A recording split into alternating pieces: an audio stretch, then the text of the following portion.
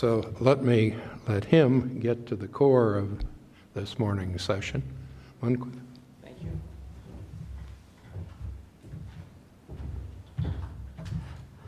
Good morning, everyone.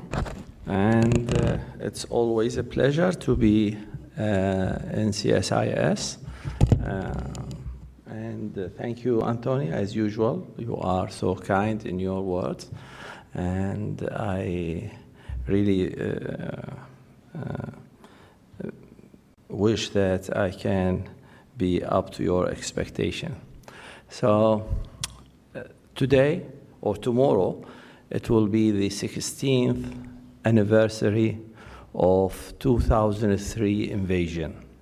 And this is why it was very difficult for me to put together this presentation. It was one of the most difficult presentations that I ever faced. The reason is, there are two reasons. First of all, my team during the last 16 years, they have asked thousands of questions to Iraqis, conducted thousands of surveys, around 2 million interviews. So how to put all these together in a 30-minute presentation, it was a real challenge. Then the second thing is that both Iraqis and US administration, or at least the US decision makers who made that decision to invade Iraq at that time, they had different high expectations. Iraqis, they had their own expectations.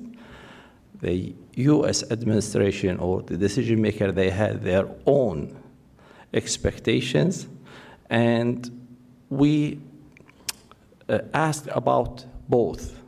So how to put these together in one and dealing with it from one angle, it was also a real challenge. Anyway, what you will see here now, it is a result of 16 years of work.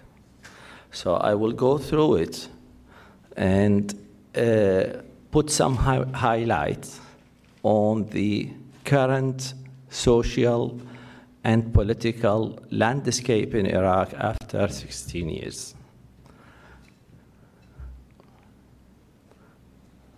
This is the methodology. I will skip it to save some time. So, since the beginning, Iraqis had a very negative attitude toward the invasion. And the new regime was not able to gain the trust of Iraqis. This led to a political vacuum. When you tap down the old regime, bringing in new regime, this vacuum happened. No one was equipped enough to take over. So the only groups who were ready to gain benefit of that were the religious groups and parties who were well suited to fill this vacuum. And here is the evidence on that. This is from a survey conducted on 2003, just 2 months after the invasion. So we asked people, in your opinion, what is the reason behind the war of 2003? And as you can see, there were only 15% of there were only 22%, it's not showing up here, 22% who believe that the reason is to bring down Saddam regime and achieve democracy, which was the main issue in the mind of the US administration. All others, they believe in it was a fight of Islam, it was to occupy Iraq or to divide Iraq. So the negative attitudes were there from Iraqi perspective, while the other side, the US and the alliance and the Iraqis who were with the US, they had a different expectation. And this is another example. In 2004, what is the closest description to your mind about the presence of the coalition forces in Iraq? Do you think of it or of them as an occupying forces, a liberating forces, a peacekeeping forces, others? As you can see, around 85%.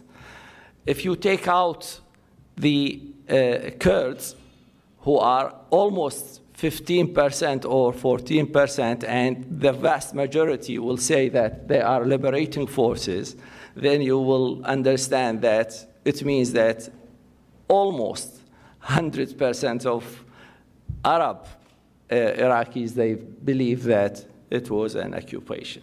So this created the first problem for the new regime. It is the problem of trust.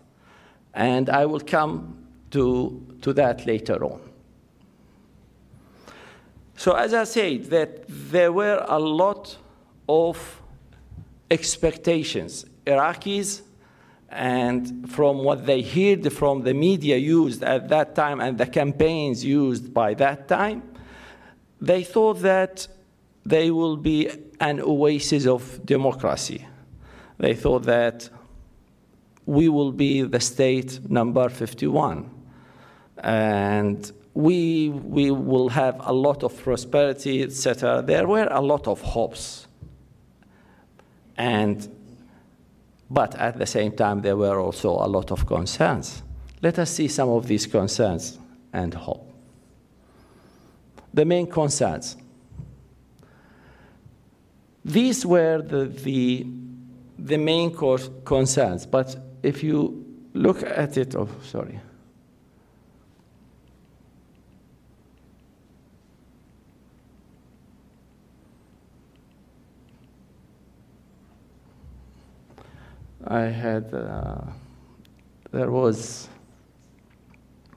There is a mistake here. We should show the numbers. The numbers are not show up on concerns about security, corruption, unemployment, and public services in general right now. The security were always the main concerns for Iraqi. But the security concerns declined during the last years, and we have the long-lasting concern, which is corruption and unemployment. And for unemployment, as you can see here, it's in Arabic, but unemployment is 2 digits in Iraq. If you take a look here, for the women, the females, unemployment for females, it's a horrible number. So if you go to the expectations, on 2003,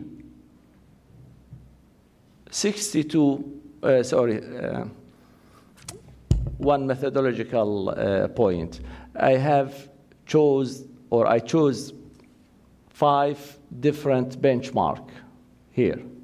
The first parliament election, which happened on 2005 or 6, and then the US troops partial withdrawal during the years 2009-2010, ISIS occupation 2014-2015, defeat of ISIS 2016 and 17, and then the current situation.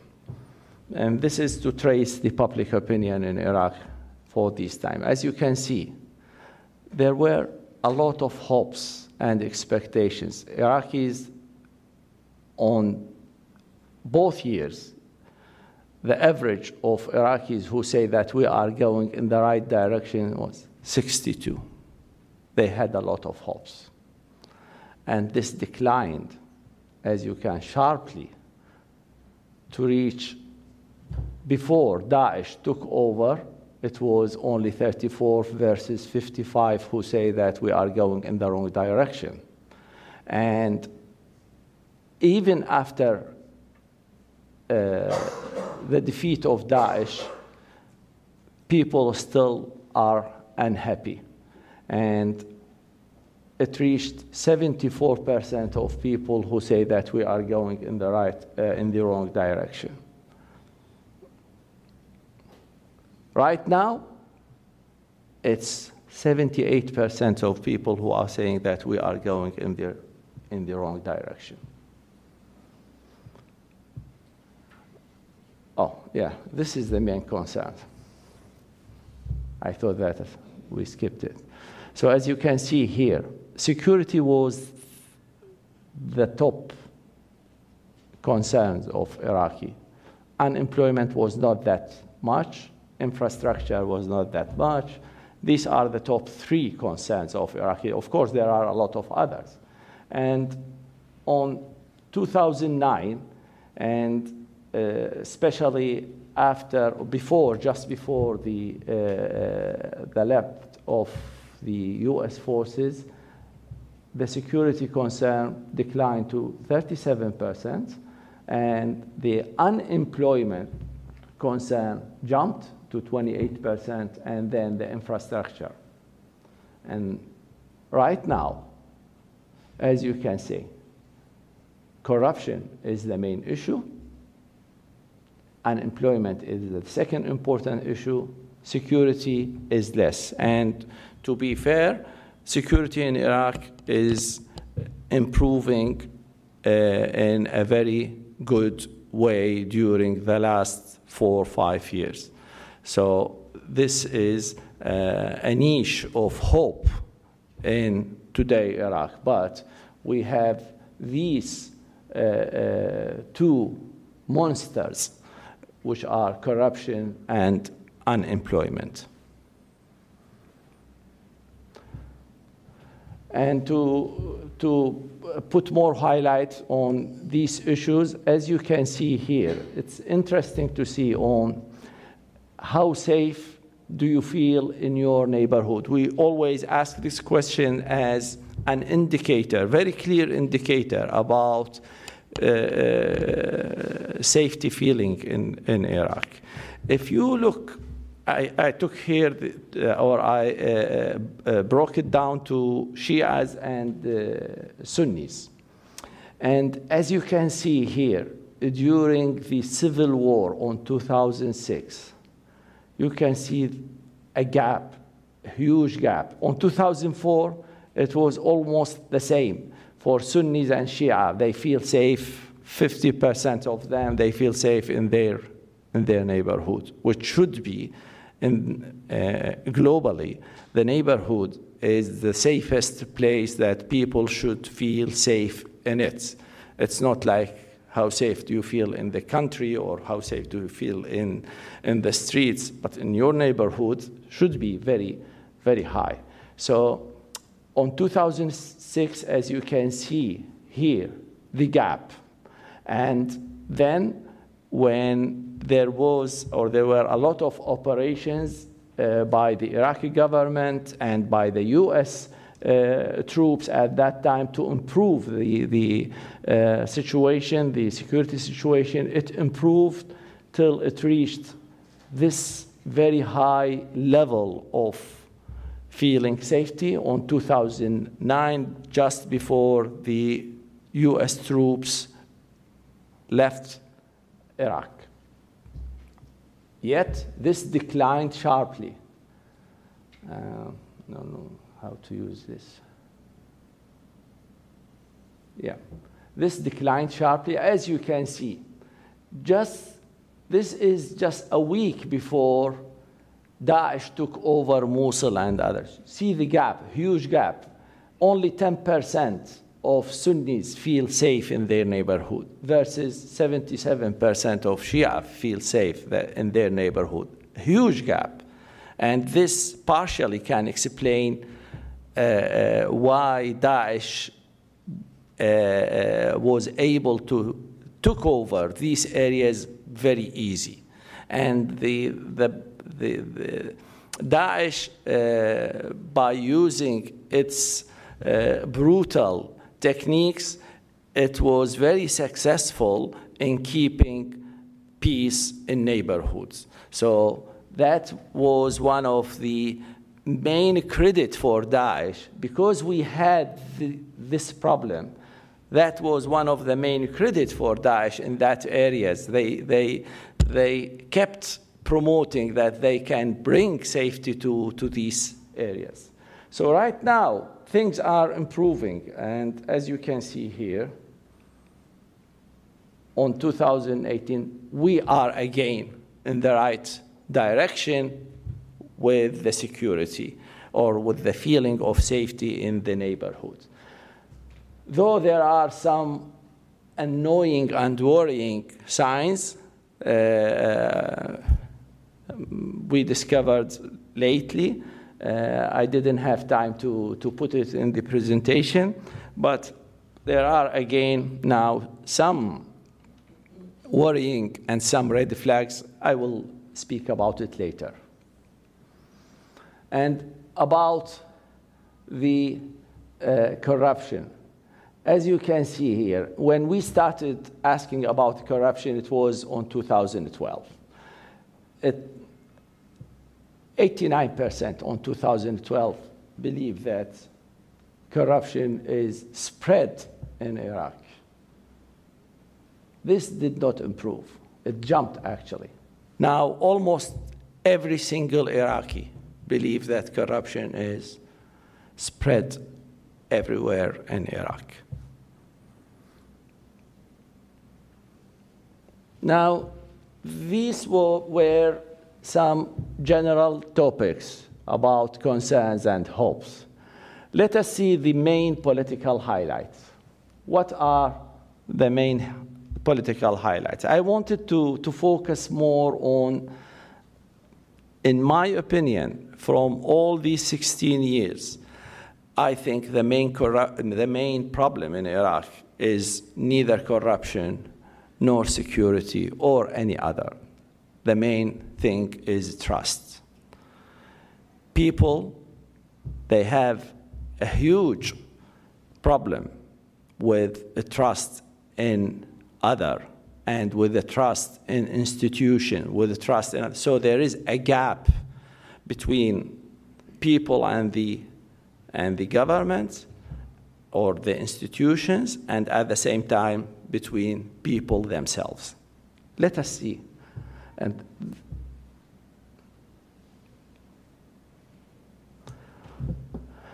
I took the last three cabinets or governments in Iraq. 2014, just before Mr. al-Maliki left. 2018, just before these both, just 1 month before they left the office, to be the comparison to be more fair. And for the current government, this also will show, what I will show here is the result of the government of Abdel Mahdi after 100 days. So, as you can see here, the trust in the Prime Minister was 37% in total. Of course, if you break it down to Sunnis, Shias, Kurds, you will see, just one number. Of these 37%, there were only 5% of Sunnis who had the trust in the Prime Minister. And of course, the president the Al-Marhum Jalal Talabani, 35% they had trust on him. Now, this jump, actually, Al-Abadi, he did well, and at some point, Al-Abadi, the trust in Al-Abadi, it reached 70% at some point. But this declined, and just 1 month before he left, it was 45%, which is much better than that. And of course, the president's trust in the president was 13% only. The situation right now is 33%. They have trust in Adil Abdul Mahdi, and the trust in the president jumped from 13% to 29%. But it's still early to judge it, because as I've said, these numbers of the two other governments came in their last term. So it's still early. The numbers looks promising, but no one knows. I mean, usually the 100-day is not a good judgment on any government. Things are still rolling down, and we will see what will happen. A trust in security institution, this is very important. On 2004, there were a high trust in the security institutions, and on 2004, but this declined, as you can see. In police, it declined from 2004 to 64. In the army, it remained almost the same. 2014, this is just before Daesh took over. This was the opinion of people of Iraq in the security forces. Yet, we should aware that this is the total number.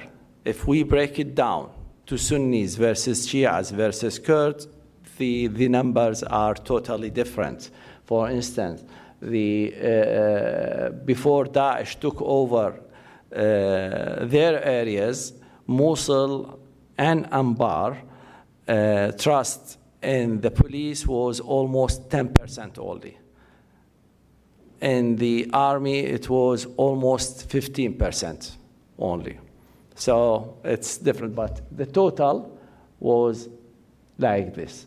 Right now, one of the good signs is that Iraqis have a trust in their security forces, whether it's police or whether it's an army. And still, even the last one, we have a high trust in the police and in the army in Iraq, which is a good sign. Of course, parliament and judicial system. I'm not worried about the parliament. It's always, it has a very low rating. It's not, I can say it's a global phenomenon. Everywhere, parliament does not have a high trust. But what is worrying is the trust in the judicial system.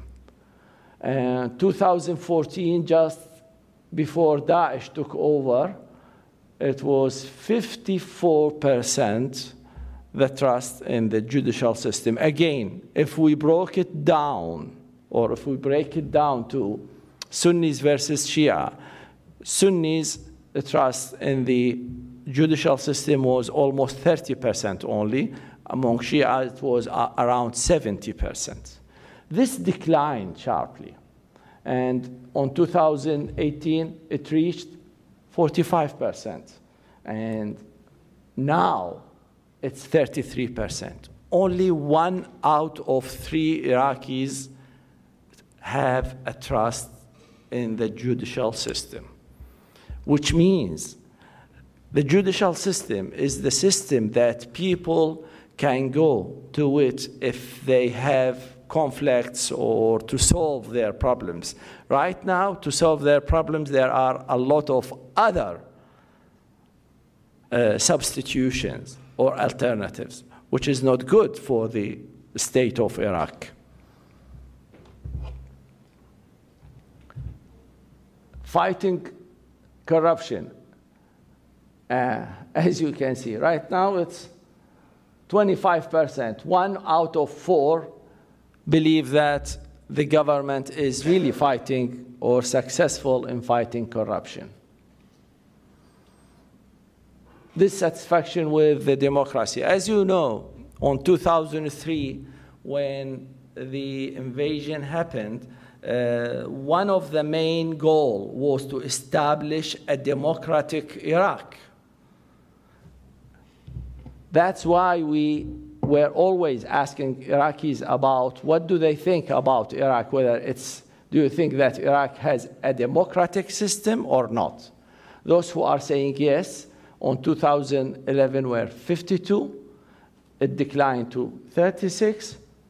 Right now, only 19% of Iraqi, less than 1 out of 5 Iraqi believe that Iraq is a democratic system. Of course, one of the main highlights which on the political arena is the attitudes toward Iran and USA. You can expect the attitudes toward USA, but about Iran, it's interesting to see how it changed. And it's important here to break it down to Shias versus Sunni. This makes a lot of difference. As you can see, during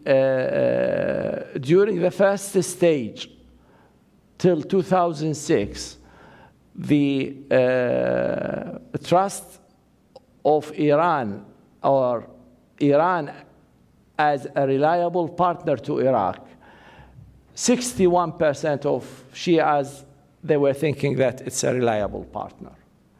40%, the total of a reliable partner.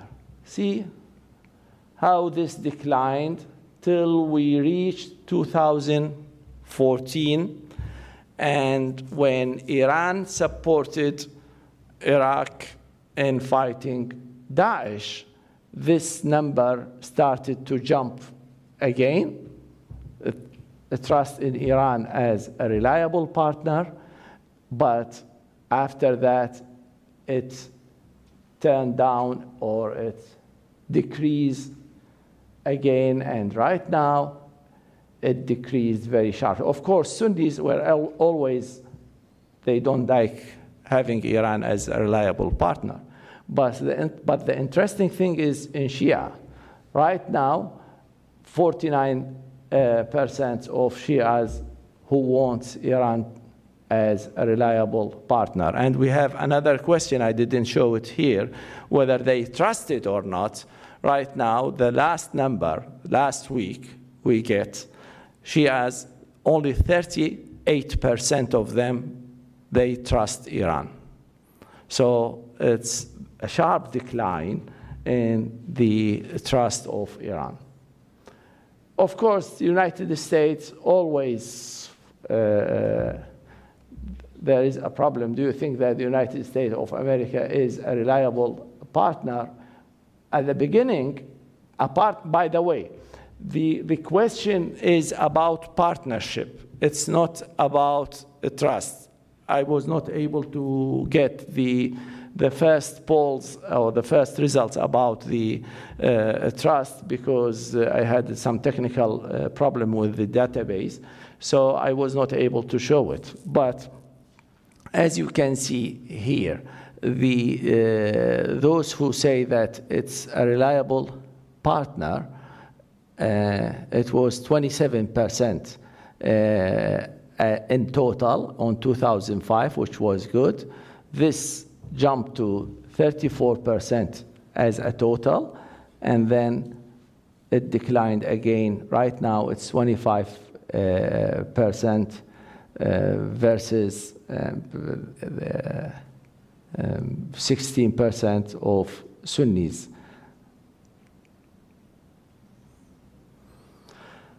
Other important issue, religious and politics. As I say that the religious groups were ready to take over when the vacuum took place. These are some questions about that. Percentages of Iraqis who believe that the government should base its laws entirely from Islamic laws or Sharia.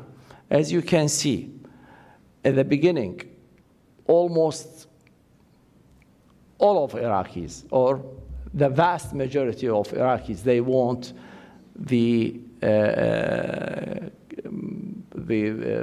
Sharia laws. This started to decline sharply after that on 2006, except for Shia to start and to grow up.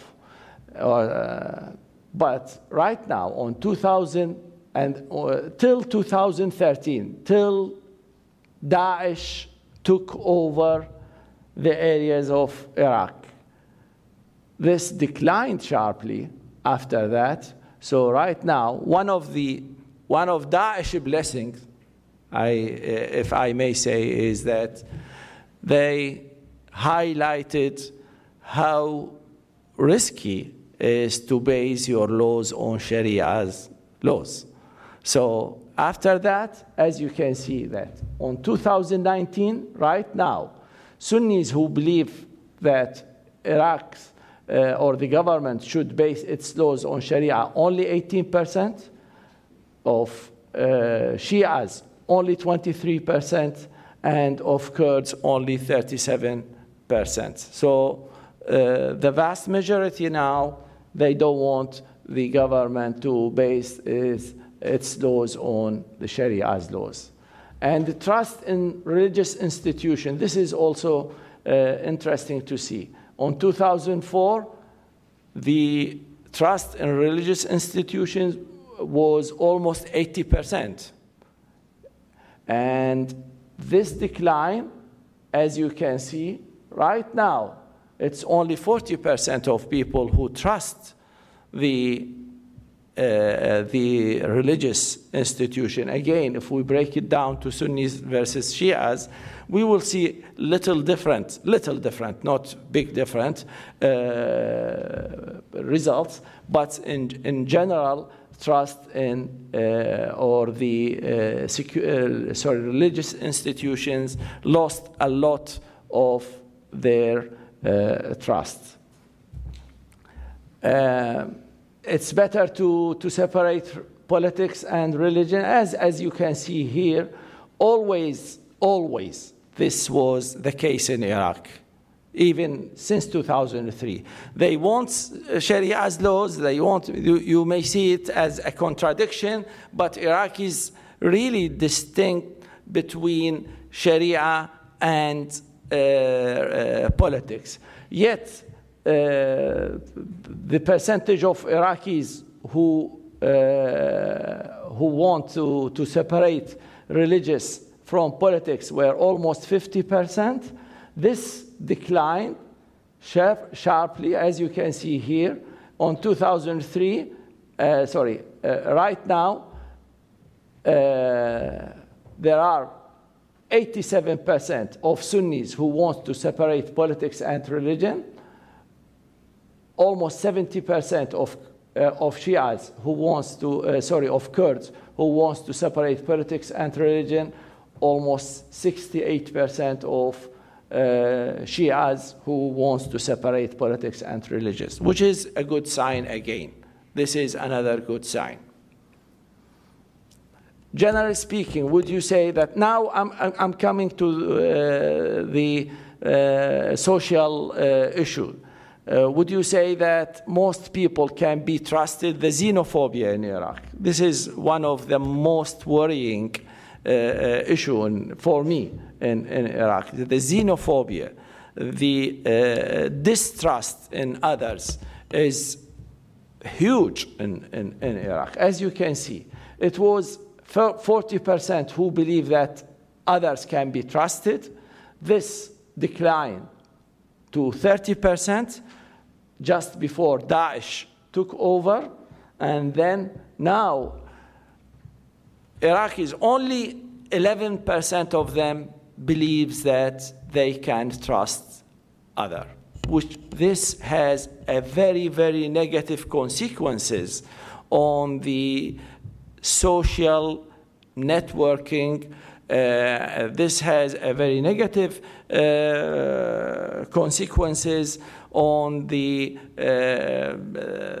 trial or the government efforts to establish good relation with the people of Iraq.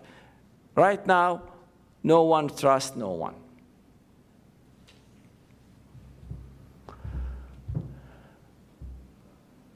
And this also reflected on the national identity. As you can see, the Iraqi identity on 2003 and 2004, it was around 23% of Iraqis. 1 out of 4 Iraqis at that time believed that they are Iraqis above all. They are neither Muslims, they are not Shias, not Kurds, etc., Arab. As Iraqi, only 23%. This improved during the year till we reached before the US troops left Iraq, it reached 60%. Then this declined to 41%, and after the victory or the defeat of Daesh, it jumped again to 81%. Right now, it started to decline again. And when the national identity decline, this means sub-identities are going up, which is also a worrying sign, and we should take care about it. The government should take care before things getting worse. That's why you hear about federalism, etc., some other issues in Iraq. How would you describe relation between the different religious sects in Iraq? This also, as you can see, 71%, they say that it's a good, the relation between different parts of Iraq is good and healthy. 71%, that was in 2012. It declined. Just before Daesh took over, only 35% of Iraqis believe that the relation between different sects is good and healthy. But after that, and after the free of Iraq from Daesh, it started again to increase. Right now, it's 76% of Iraqis believe that it's good, the relation between different sects, and all other signs that we had refer to one conclusion in that regard, that the problem, the sectarianism or the sectarian problem between Sunnis and Shia is in its lowest ever level since 2003, which is again a very good sign. Yet this is also the demographic change and migration. As you can see here, I will skip that. On 2012, there were only 17% of Iraqis who wants to flee or to leave Iraq. Right now, 33%. 1 out of 3 Iraqis dream of leaving Iraq. Yes, I'm coming. I think this is very interesting. As a result of all these, we are asking this question always. Do you think that Iraq were better when Saddam's regime was in power? Better. On 2005, and this was in the middle of the civil war during that time in Iraq, 58% they say that it was better during Saddam regime. Right now, still it's a worrying. Around 47% they say that it's better. Red flags, again, these are some red flags. People in general started to, in Sunnis area, started to believe that Daesh can take over again, can reappear again, which is worrying. How likely do you think that Iraq will witness another violent extremist group? Also, right now, almost 75% of Sunnis believe that we will have extremist group. This is about al-Hajj al-Shabi. I don't have much time to take about it, but to talk about it. In general, there are many red flags. This time, the red flags are not only in Sunnis areas. It's also in Shias and Kurd areas. And this is a real worry for me, because when Daesh took over Sunnis areas, Shias and Kurds helped the government to defeat Daesh. Right now, what will happen if such event took place or take place again? Right now, there are some red flags. So, for instance, Shia's confidence in the local police at its lowest ever point. Though people who believe in a federalism in Basra are still 31%, but this jumped from 5% just 4 years ago. So we are facing a difficult time, many challenges. The government has to deal with it. Unfortunately, I cannot, the time is not in my favorite. Thank you very much. And if you have any question, then the stage for you. Thank you.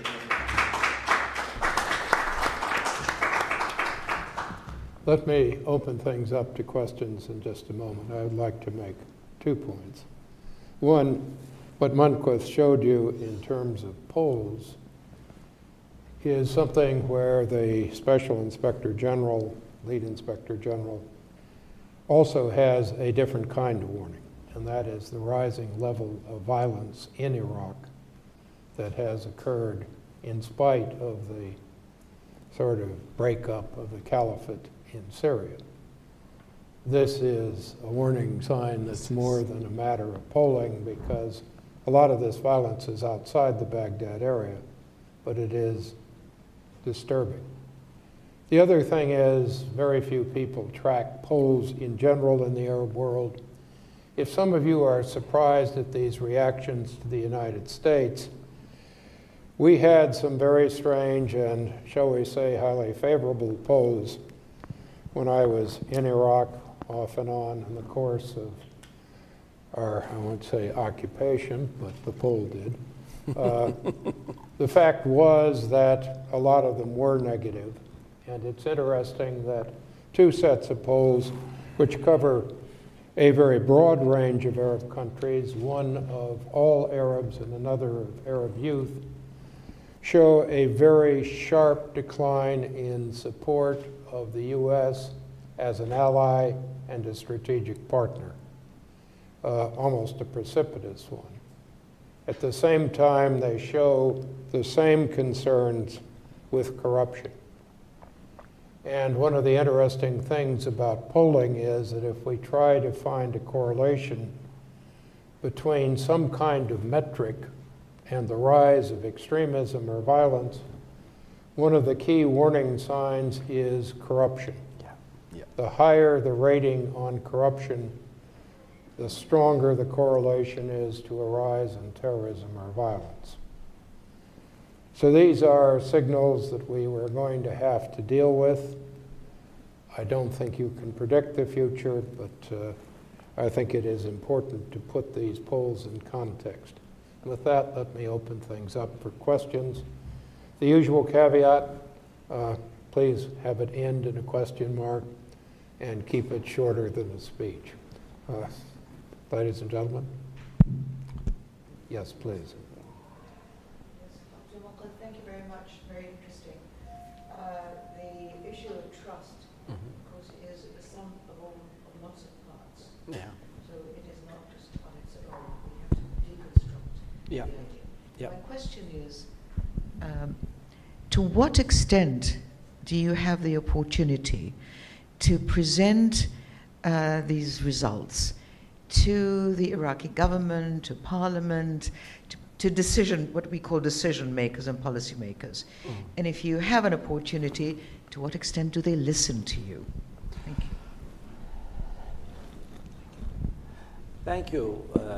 Actually, it's interesting to ask such a question, because till 2014 or 15,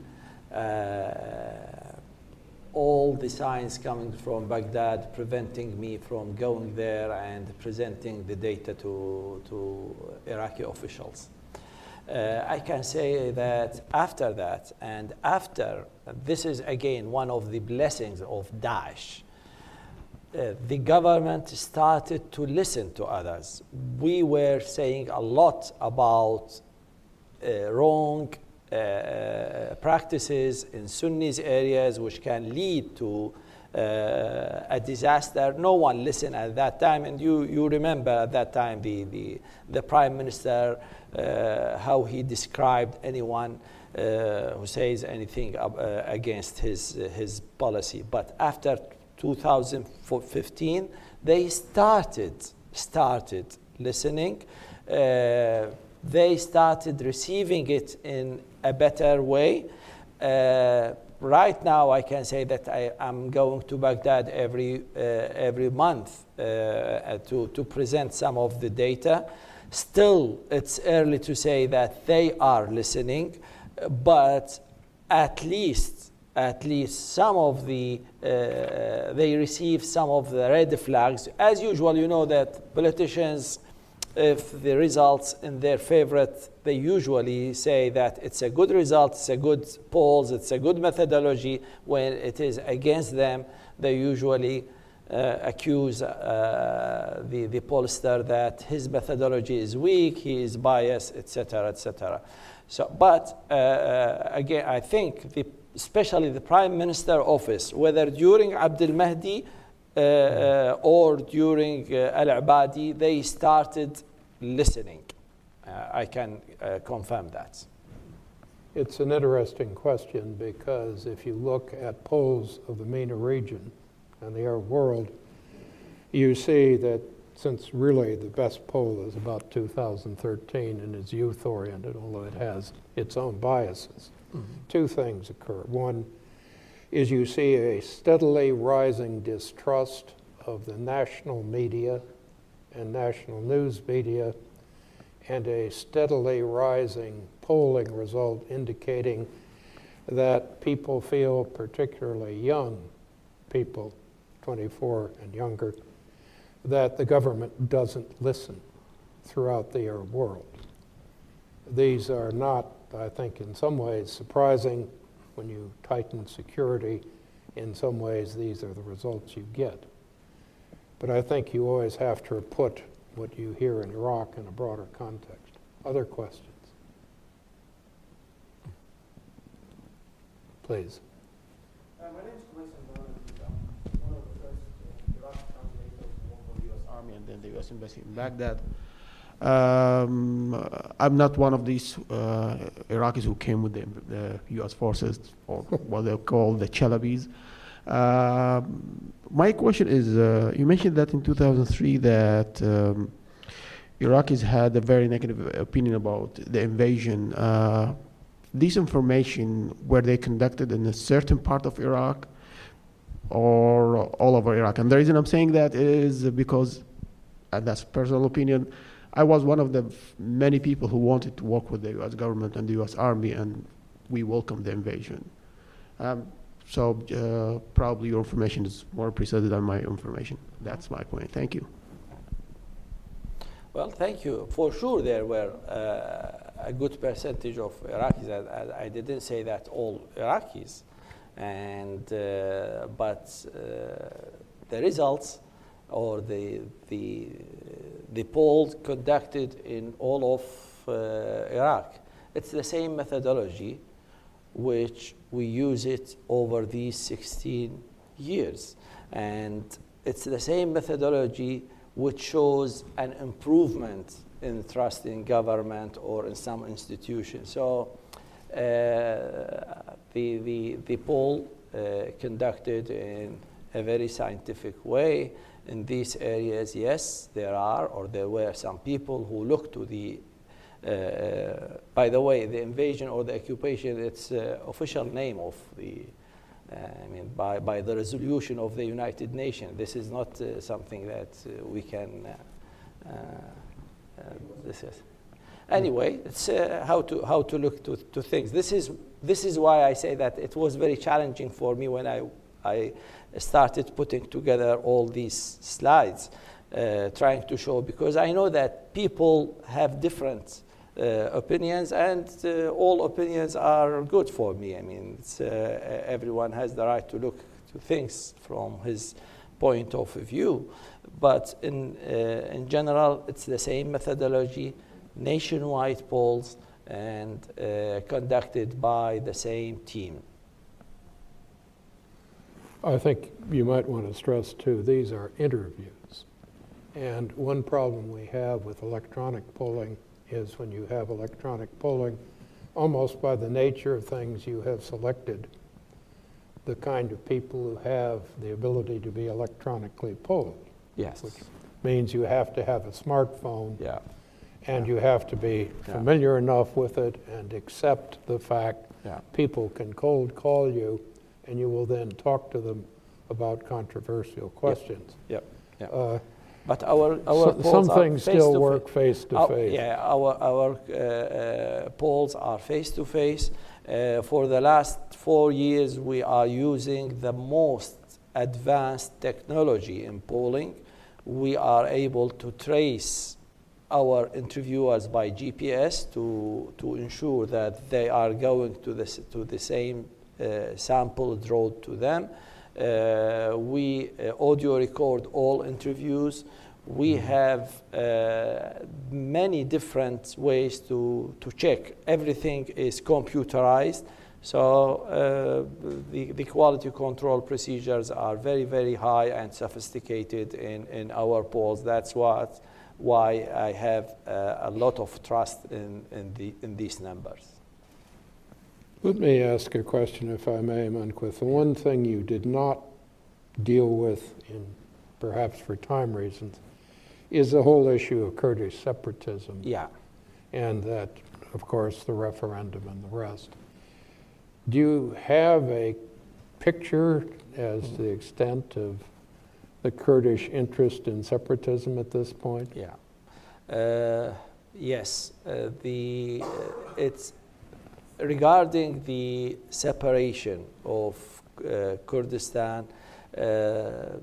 The referendum really changed the way how people in Kurdistan thinking. That does not mean that they are not thinking about independence state, but they have a lot now of inter-conflicts. Intra-conflict than inter-conflicts. And in general, the situation in Iraq, it moved from the sectarian conflict between Shias, Sunnis, and Kurds to intra-sectarian conflict between Sunnis, Shias, Kurds. The situation right now in Kurdistan is that they are divided between Suleimania and Erbil in their opinions regarding the referendum, how was it a good step or not a good step. Suleymaniye, now Erbil with this government are closer to the government than Suleymaniye. Suleymaniye previously were closer to the government. So things are not in general as it was before the referendum, and I think the referendum has changed the entire political landscape in Kurdistan. I noticed in some of your results you broke Sunni and Shiite polling into sub-regions. Yes. By area. Yeah. And first, I would be interested in how much the Shiites differ from other Shiites. Yeah. And then, if I may ask you, in dealing with the Sunnis, do you have a clear view as yet what is happening in Western Iraq? Yeah, yeah. It's a good question. I mean, the last presentation I had a few months ago here in DC as well, I referred to this. Now, the differences inside Shias and inside Sunnis areas are higher than the differences between Sunnis and Shias. For instance, in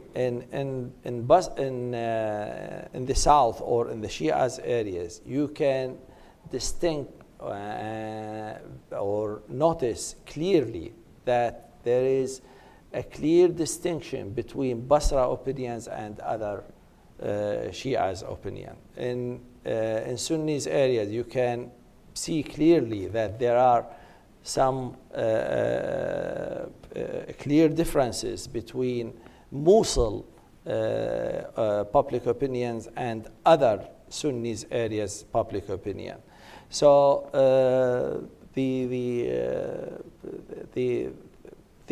differences are there. We cannot say anymore. I mean, we cannot say, but it's not as it was a clear distinction. We have to break it down by geographical areas to have a better notion about what's going on, or a better idea about what's going on. It's important to take geographical differences right now in public opinion in Iraq, not only sectarian differences. Now, you mentioned unemployment as one of the critical factors along with corruption. Yeah. Obviously, you can't measure unemployment easily among refugees and IDPs, but where were the most serious unemployment issues? It's interesting to see that though this should be a Shia government, the Shia's areas had higher unemployment rate. So the main pockets of unemployment are Basra, Maysan, Dhikar, and in Mosul and Erbil. These are the 5 top areas with unemployment. It's strange to see that Erbil has a very high also unemployment rate, but it is the fact, or these are the number of the Ministry of Planning, not my numbers. And as you say, that there is a very good correlation between corruption and unemployment, and it's not only by numbers, but it's in the perceptions of Iraqis. When we ask them what is the main reason behind that unemployment, it's corruption. Ladies and gentlemen, we're coming to the end of this session. Are there any more questions that any of you would like to ask? Please. Could you wait for the mic for just a second? Sorry. You are on television. Thank you. My name is Neil Bowie from the United Kingdom. I'd like to thank you very much for your talk. I wondered what the difference, you mentioned about the increase in corruption in Iraq. What is the difference between the perception and the reality of corruption, and how willing is the Iraqi government to admit that corruption is on the rise? Perception and reality, I mean, we usually, as pollsters, we measure perceptions, not reality. So all what we see here are the perceptions and the attitudes of people. And according to a very reliable psychological theories, behavior usually depend on perceptions more than facts. So that's why, whether it's a factual or not, of course it's a factual. I mean, in Iraq, if you go to Iraq, you can see that corruption is everywhere. But as you know, that you cannot really measure, and even the International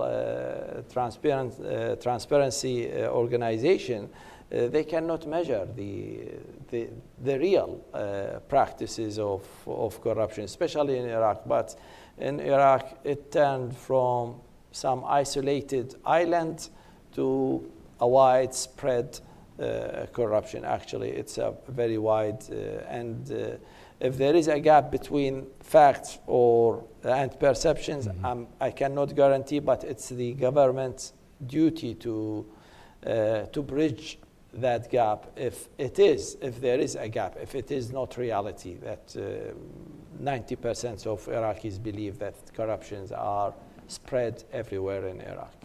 Well, also remember that the nature of the polling is such that when you have fighting going on and it affects people's lives day to day, they're going to focus on security. So that will be the primary issue of concern. What tends to happen is when you aren't having fighting, people then go to the quality of governance, and particularly corruption becomes a lead measure. It isn't necessarily that corruption has increased.